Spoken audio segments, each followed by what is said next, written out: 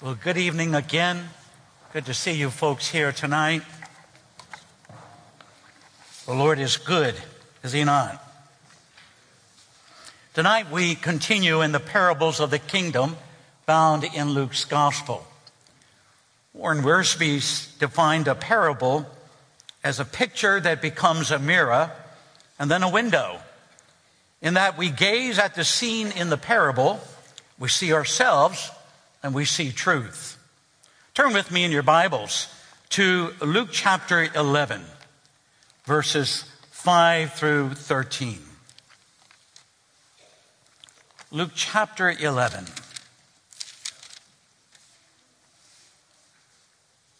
And now turn to this portion of Scripture. Let's unite our hearts together and seek the Lord's guidance. Oh Lord, again, afresh we come and ask that you would meet with us. So we pray that your word will comfort us, instruct us, encourage our hearts, strengthen our hearts. Yea, we pray that your word will confront us, that it will show to us our needs, to highlight our weaknesses, to draw closer to thee, to convict us of where we have fallen short, and to draw back to thee. And then, Lord, we pray that your word would conform us, that we might grow to be more like our Savior. I ask, Lord, that you would anoint me again afresh and anew, and that these words would point to the cross and to the Savior of the cross. For I ask in his name, amen.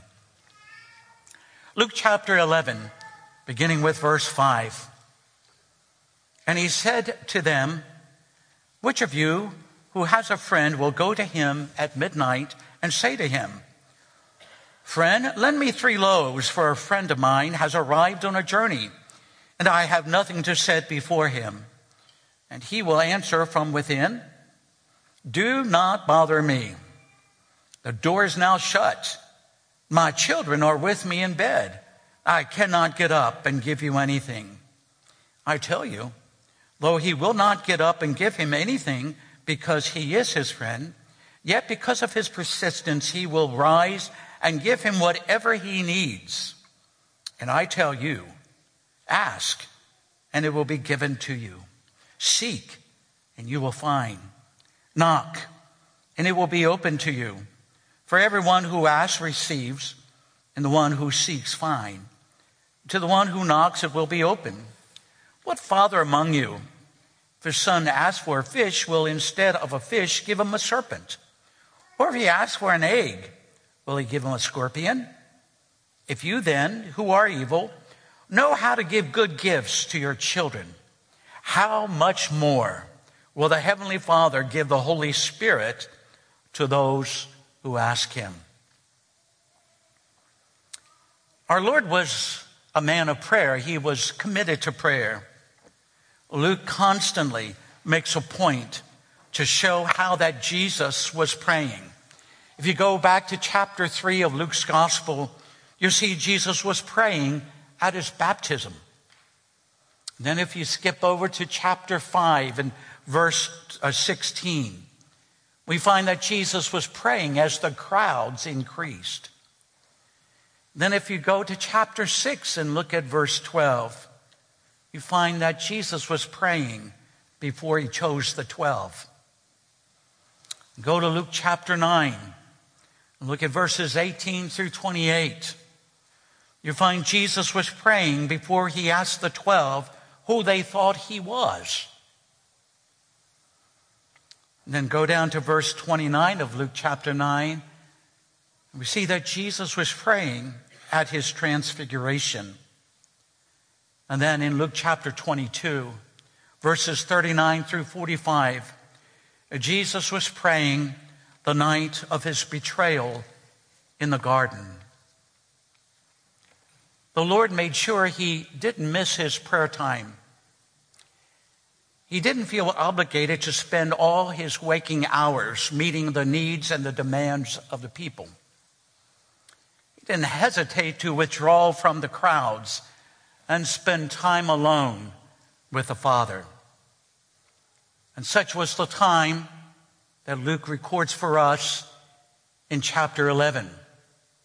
And if you look at verse 1, we read, "Now Jesus was praying in a certain place. And when he finished, one of his disciples said to him, 'Lord, teach us to pray,' as John taught his disciples." We don't know who that disciple was, but one of the disciples asked him if it was possible to have some lessons on prayer. Evidently, the disciple was convicted by his Savior's example, and that he also had a desire to improve his prayer life because he saw the Savior praying as he did. I'm sure that all of us here tonight have someone in our life that has portrayed to us the means and the relationship of praying between a child and the Heavenly Father. As a young person, 14 years of age, I had the opportunity to do lawn work for one of the homebound people of our church. And I would rake the leaves in the fall, wash the windows in the spring, and in the winter months I even learned how to scrub hardwood floors with a brush and a bar of Octagon soap. And never was there a time that I was over doing a job that I would not leave there without a season of prayer with this dear saint. Sometimes we would pray together on the couch. Sometimes we got down on our knees and prayed on our knees to the Lord. And this saint of God would start to pray and would go from the ordinary into the extraordinary, and taking the promises of God as a simple childlike believer and bringing them before the Heavenly Father and said, "You said this in your word. Oh Lord, we take what you say and we ask that you will do this." Well, mind you, I was like a young teenager. I didn't have all the experience, and I was more or less a disciple myself in learning this great communion of prayer. This person prayed for me when I was the age of 14, all the way till my first church in 1982. And the Lord took that person home at the age of 91. That person prayed me through high school and college and into transition of being a husband. She prayed that I would have a good wife. That's an important thing to pray for, you know. And then prayed that the Lord would have a place of ministry for me to serve. That person was a real example of what we would call a prayer warrior. Kind of what I picture here about this disciple seeing the Savior. And he says, "Would you teach me to pray?" as John taught his disciples. And so the Savior outlines to him what we call the Lord's Prayer in verses 2 through 4. And notice how he starts this. "And he said to them, when you pray, say, Father, hallowed be thy name. Your kingdom come. Give us each day our daily bread. Forgive us our sins, for we ourselves forgive everyone who is indebted to us. And lead us not into temptation." When you pray, Jesus was outlining to this disciple the petitions to come before the Father. And notice he says, when you pray, pray Father. Prayer involves asking. And an important thing is that you ask the right person. Jesus pointed him to the right person. He says, when you pray, pray Father. speaks about the intimacy of a relationship between a father and a child. And to think of the transcendent God and those who have come to him in faith and repentance can have such a relationship. He then instructs the disciples that it's okay to share with the Father some of his own everyday concerns. Give us this day our daily bread. A daily bread is to be in our prayer because the Father is concerned that we should have our needs met. He reminds the disciples of his own sinfulness and the ongoing need to be forgiven and to forgive others. And so he tells him, and forgive us our sins, for we ourselves forgive everyone who is indebted to us. He also points out to the disciple that the testing and the temptations in his daily life ought to encourage him to pray and lead us not into temptation. And as soon as he's finished repeating this prayer, the Lord launches straight into a story. And this story is about a friend who had a friend who had a friend. Or the parable of the midnight friend. Now let's look at this story here in verses 5 through 7. Friend number 1 goes to bed for the night. He's sleeping, sawing logs. When a knock on the door he hears, friend number 2 arrives at his doorstep, tired and hungry. Friend number 1 is glad to see him, but he's sad because he has no food to offer him. And so friend number 1 invites friend number 2 in. He sits them down at the table. He says, I'll be back. And friend number 1 excuses himself and goes across the street to friend number 3. And it's at midnight. And he knocks loudly on the door, knowing he might not be welcome. And he was right. Friend number 3 replies, what is it? Don't you know I have children who are sleeping and the baby is finally asleep? Get away. But friend number 1 discreetly says, hey, it's me. I need some bread right now. And the sooner you do it, the sooner you can get back to sleep. Well, friend number 3 realizes who it is and why he came.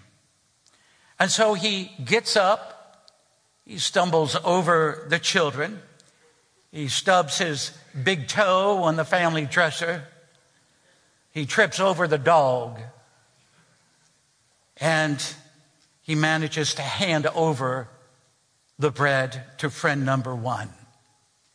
And friend number 1 says to him with a smile, thank you. What does this have to do with our praying? At first, this parable seems to be out of place regarding prayer, until we remember that our attitude is a major part of praying effectively. You notice with friend number 1 that he had a certain confidence. You might say a shameless audacity. That's a good phrase to incorporate in your prayer ministry, in your communion. Shameless audacity.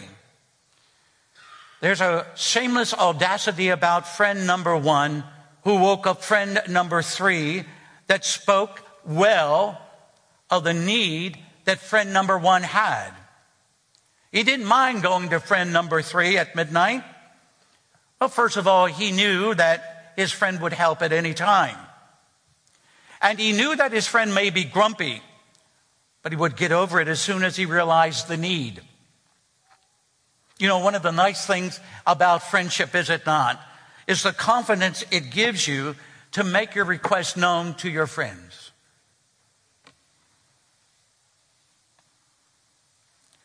This parable here is not comparing the grumpy neighbor to God. Please don't. It's not a comparison. It is a contrast.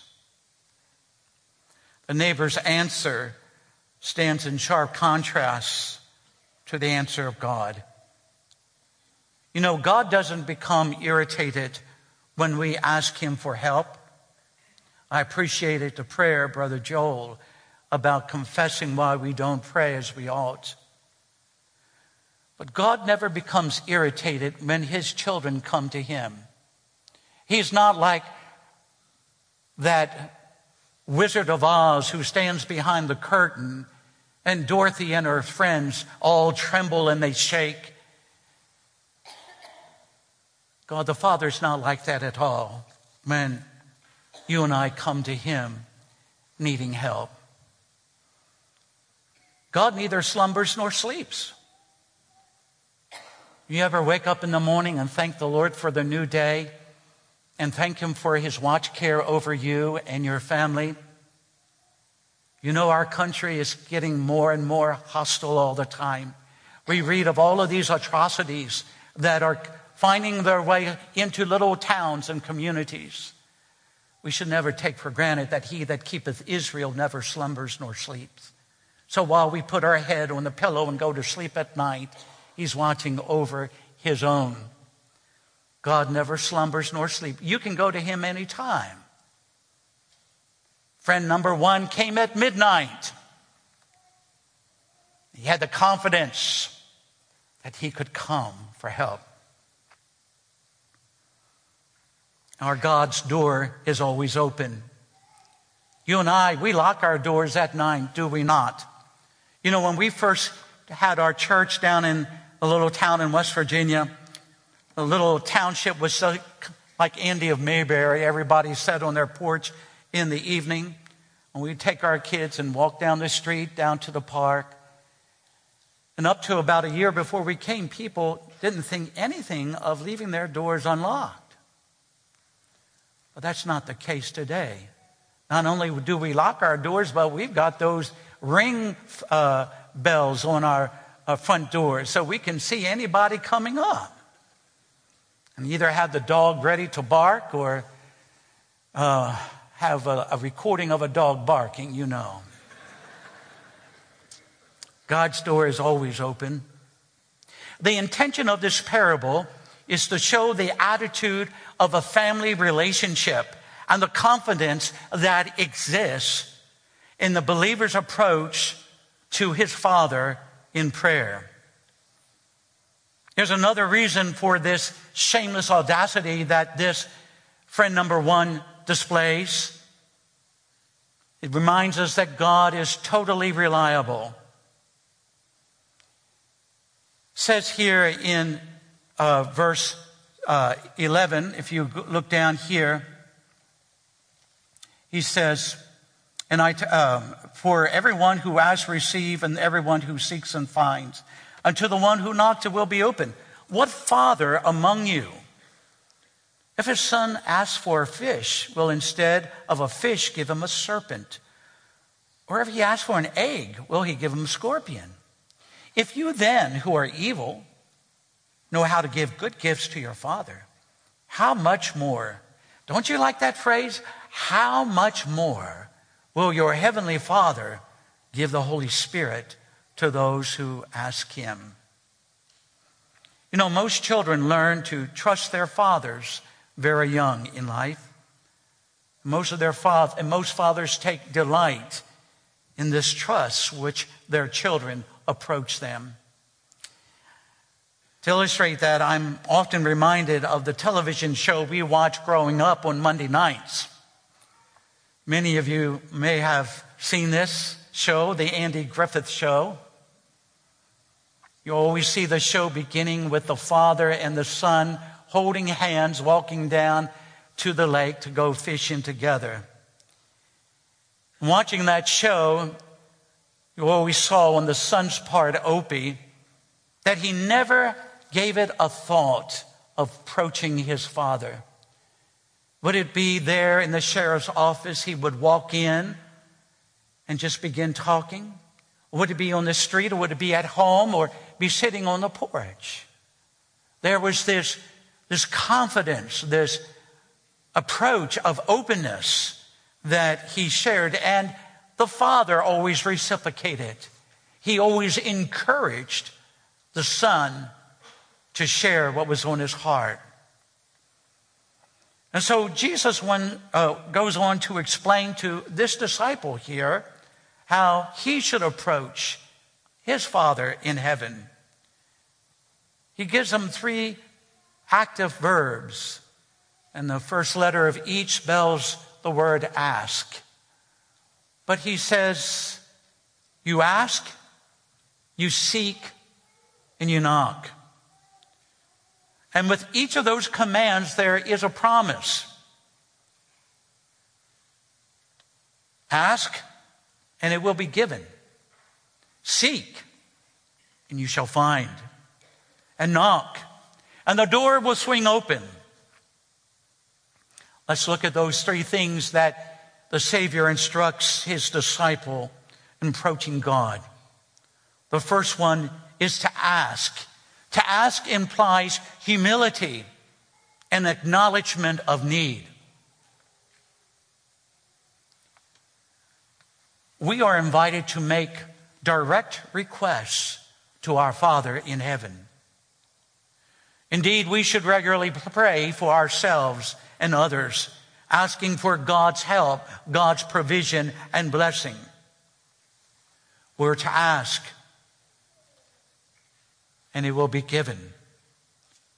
Well, what about the prayer requests that we put forth and are not immediately answered? Well, there are several ways to look at that. We must remember that when we ask for something, that God is not limited by our timetable. And so we must wait on him. I had a prayer request of 18 years. And I prayed. I prayed for the salvation of my father. My mother, a wonderful Christian, prayed and lived before my dad the gospel. And I remember praying for him over all of those years. And at times I thought, Lord, why don't you answer? Where are you? Do you not hear this prayer? Certainly it is your will that none should perish, but all should come to repentance. And then I remembered praying, having to wait on him, that is the Lord, to answer. And in 1986, my dad came to a saving knowledge of Jesus Christ. He became a new creation. He was a dad to my children that he wasn't to his own 3 children. He was made new in Christ Jesus. But it was a long time to wait. But one thing learning from that is that God is not limited by time, and we must wait on him.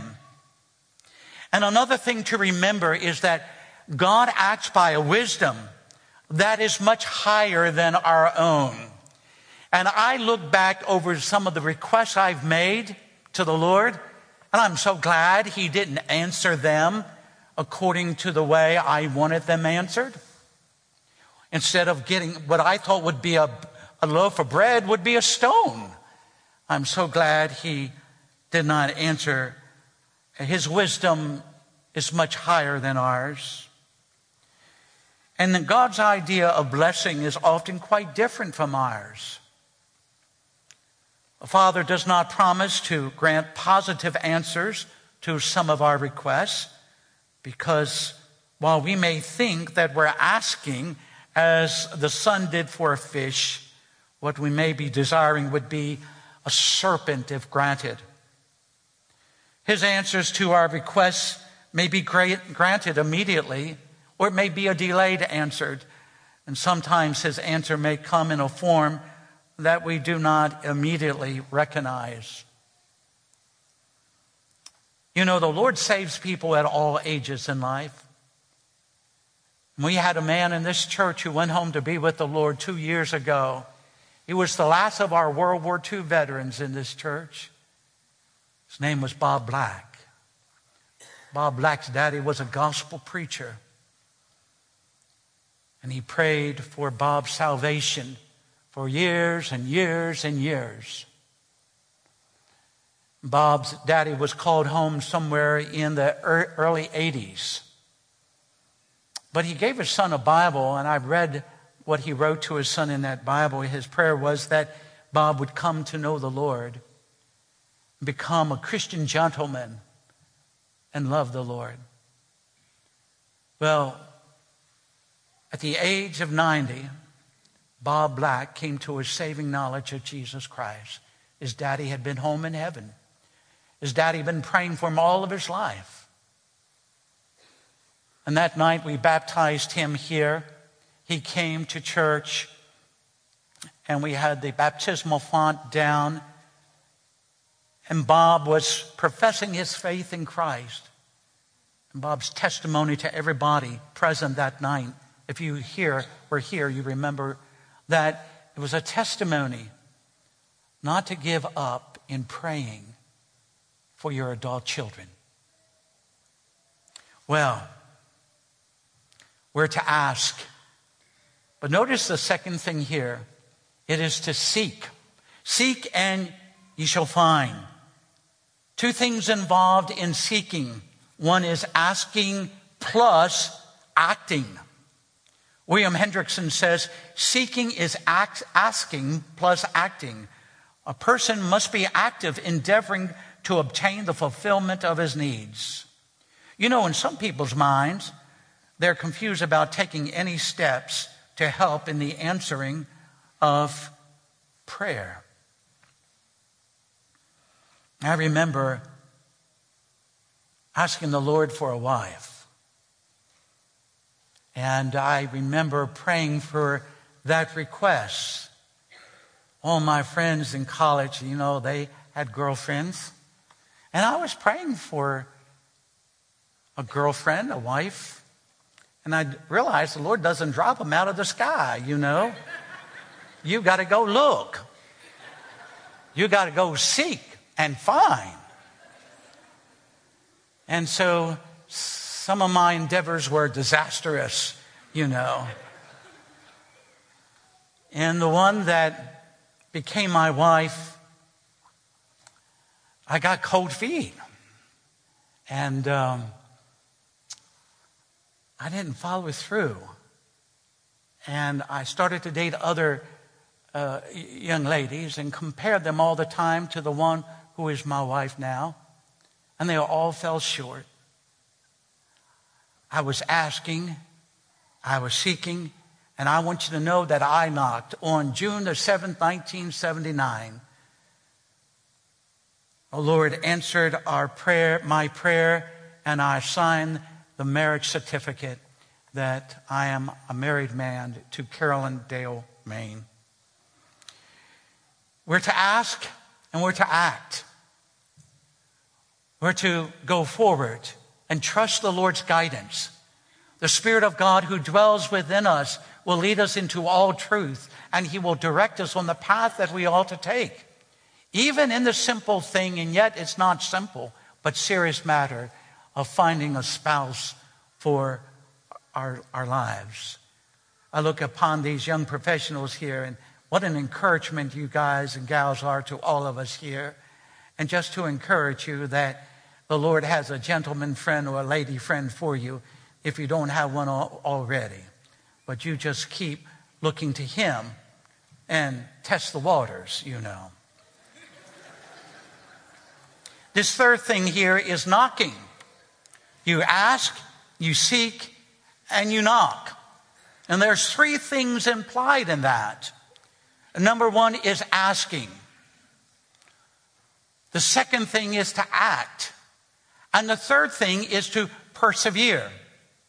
Now, you can imagine friend number one going to friend number three at midnight, needing bread, and knocking.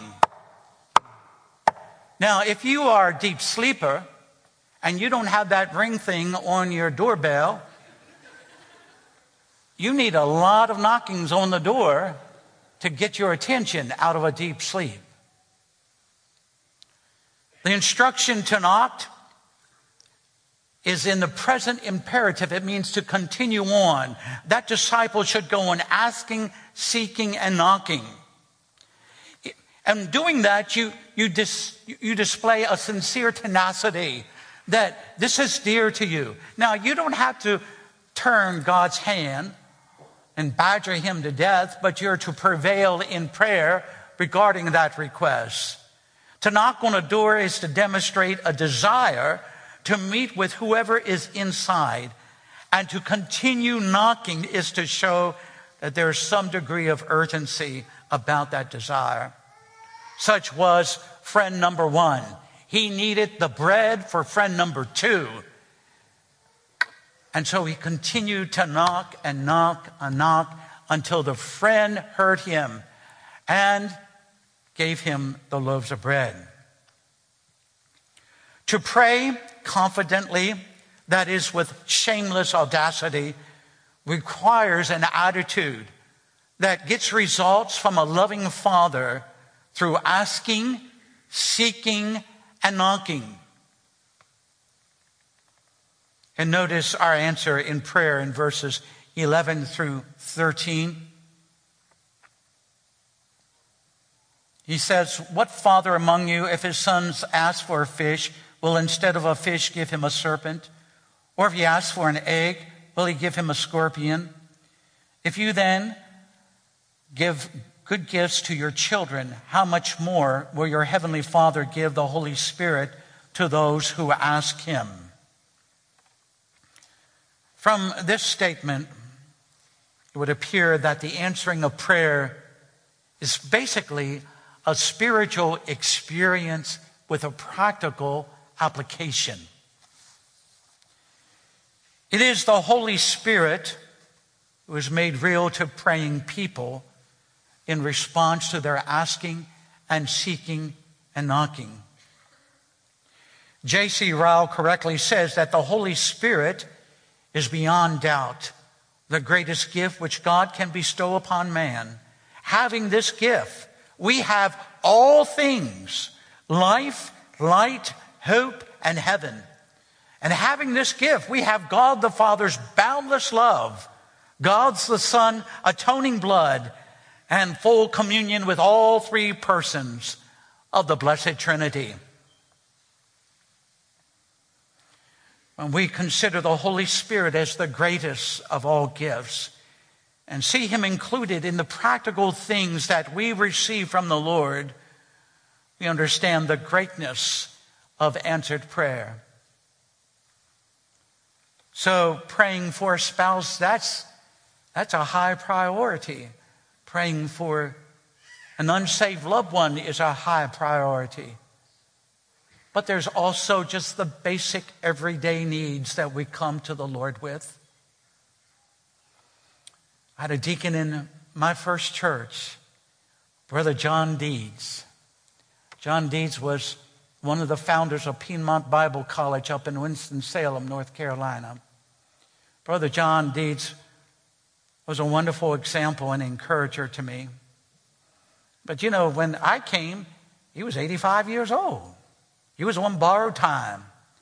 And the Lord would, Miss Hazel, his wife, would send him to the store to get groceries. And he would go to the grocery store, and he'd forget what Miss Hazel sent him to get. And so in the middle of the store, he'd just bow his head and pray and say, "Lord, remind me of what I need to get." Well, he did remember the things that Hazel needed, but also a few things that he thought she should have. And so she received not only what she requested, but abundantly more. But in those everyday things that we pray for, demonstrates to us that the indwelling Holy Spirit in us guides us, and he gives to us and reveals to us the power and the greatness of our Heavenly Father. When you're asking for a wife and the Lord leads you to one of his choosing and you agree, don't forget the work of the Spirit in bringing about the love and the joy and the peace you found in that relationship. If you asked for a certain thing and the answer was no, or you had to wait on the Lord, don't forget the way in which you experienced the Holy Spirit in terms of long-suffering and gentleness and faithfulness in the situation. And so tonight, we are reminded that when we pray, we're to ask. We're to ask as children coming before their Father with an openness, with a shameless audacity, and lay our requests before the throne of grace. We're to seek. We're to ask, and we're to act. And we're to prevail in prayer. And that in due time, the Lord will answer that need. And you may not see that need answered or that request answered, but it will be answered in his time and in his way. And so as we enter into this new week and we begin the day looking to the Lord, so may I encourage you to ask, not hold back. Now, I'm not talking about asking foolishly, but asking from your heart. And to look for him to guide you as you seek that answer. And continue to pray till the light comes through. So, with that in mind, let us learn from this disciple who learned from the greatest teacher of prayer, our Savior. Shall we pray? Lord, what a blessing indeed it is tonight to be reminded that you are our Father, that you delight in us coming before you, and just to lay out our needs before you, and to know that you delight to hear and are able to do abundantly, exceedingly, all that we ask or think. And Lord, that we would develop a relationship, not just a grocery list of items that need to be purchased, but to have a relationship of communion, of confidence that you want us to have as a child of God with the loving Lord. And so, Lord, make us more of a praying people. May we trust you for great things. May we expect great things. And may we live to the honor and the praise of your glory of children who lean on their Heavenly Father. I ask in Jesus' name, amen.